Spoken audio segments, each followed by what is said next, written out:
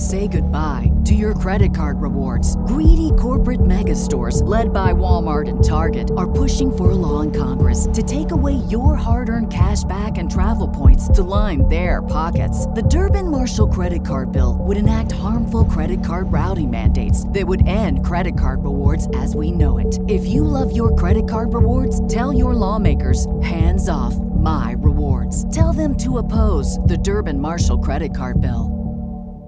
It is Ryan here, and I have a question for you. What do you do when you win?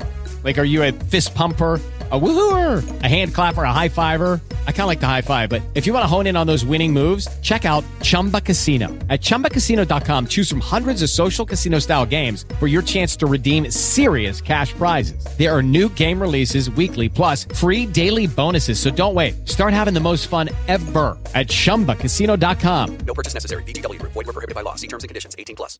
One matter connected with his management sometimes worried Nicholas, and that was his quick temper together with his old hussar habit of making free use of his fists. At first he saw nothing reprehensible in this, but in the second year of his marriage his view of that form of punishment suddenly changed. Once in summer he had sent for the village elder from Bogucharovo, a man who had succeeded to the post when Dron died, and who was accused of dishonesty and various irregularities. Nicholas went out into the porch to question him, and immediately after the elder had given a few replies the sound of cries and blows were heard. On returning to lunch, Nicholas went up to his wife, who sat with her head bent low over her embroidery frame, and as usual began to tell her what he had been doing that morning. Among other things he spoke of the Bogucharovo elder.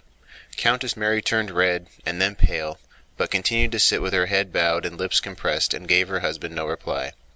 "Such an insolent scoundrel!" he cried, growing hot again at the mere recollection of him.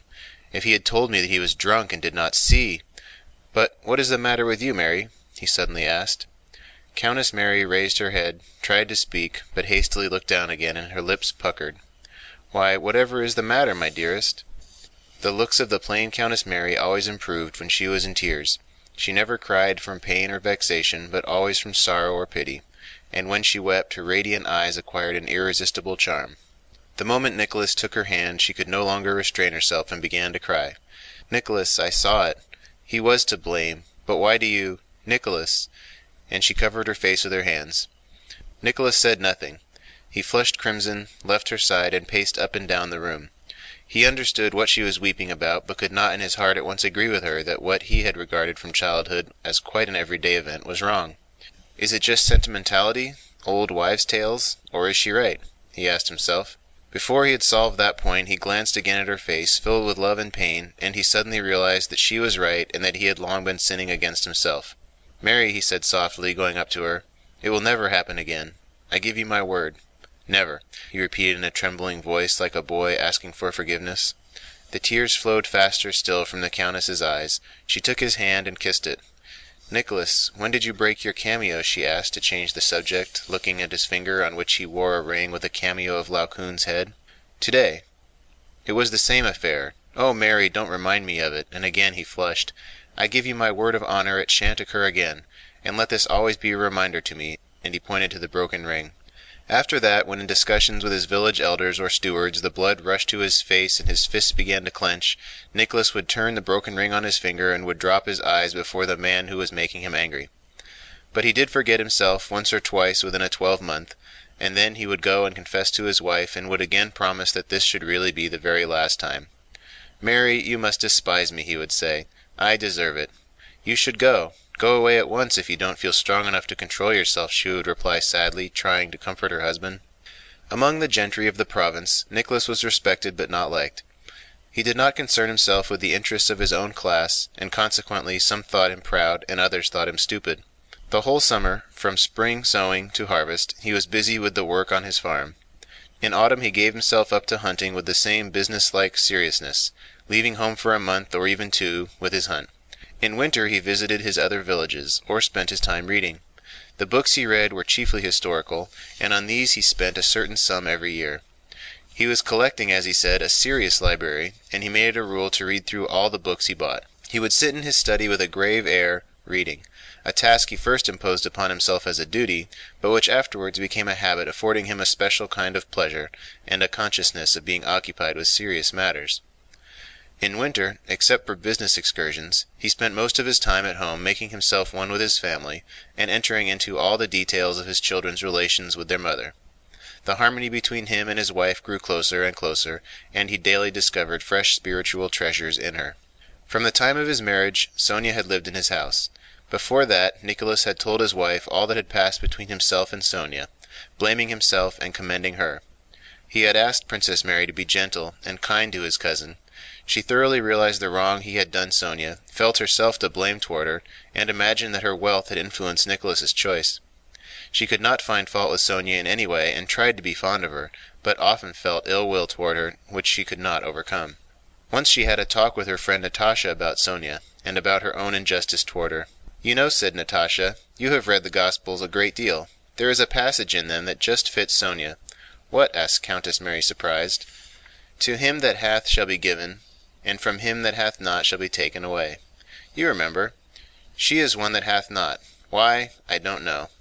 Perhaps she lacks egotism. I don't know. But from her is taken away, and everything has been taken away. Sometimes I am dreadfully sorry for her. Formerly I very much wanted Nicholas to marry her, but I always had a sort of presentiment that it would not come off. She is a sterile flower, you know, like some strawberry blossoms. Sometimes I am sorry for her, and sometimes I think she doesn't feel it as you or I would."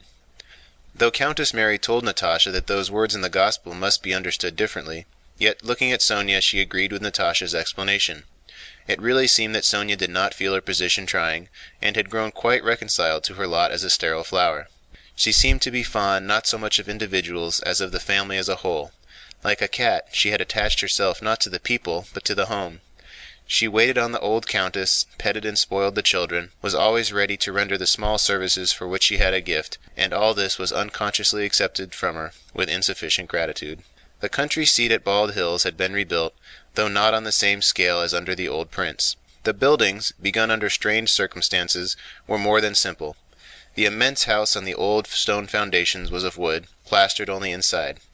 It had bare deal floors and was furnished with very simple hard sofas, armchairs, tables, and chairs, made by their own serf carpenters out of their own birch wood. The house was spacious and had rooms for the house serfs and apartments for visitors. Whole families of the Rostovs and Bolkonskys' relations sometimes came to Bald Hills with 16 horses and dozens of servants, and stayed for months. Besides that, 4 times a year, on the name days and birthdays of the hosts, as many as 100 visitors would gather there for a day or two. The rest of the year life pursued its unbroken routine with its ordinary occupations, and its breakfasts, lunches, dinners, and suppers provided out of the produce of the estate. End of Chapter 8. Say goodbye to your credit card rewards. Greedy corporate mega stores, led by Walmart and Target, are pushing for a law in Congress to take away your hard-earned cash back and travel points to line their pockets. The Durbin-Marshall credit card bill would enact harmful credit card routing mandates that would end credit card rewards as we know it. If you love your credit card rewards, tell your lawmakers, hands off my rewards. Tell them to oppose the Durbin-Marshall credit card bill. With Lucky Land Slots, you can get lucky just about anywhere. Dearly beloved, we are gathered here today to... Has anyone seen the bride and groom? Sorry, we're here. We were getting lucky in the limo and we lost track of time. No, Lucky Land Casino, with cash prizes that add up quicker than a guest registry. In that case, I pronounce you lucky. Play for free at LuckyLandSlots.com. Daily bonuses are waiting. No purchase necessary. Void where prohibited by law. 18+. Terms and conditions apply. See website for details.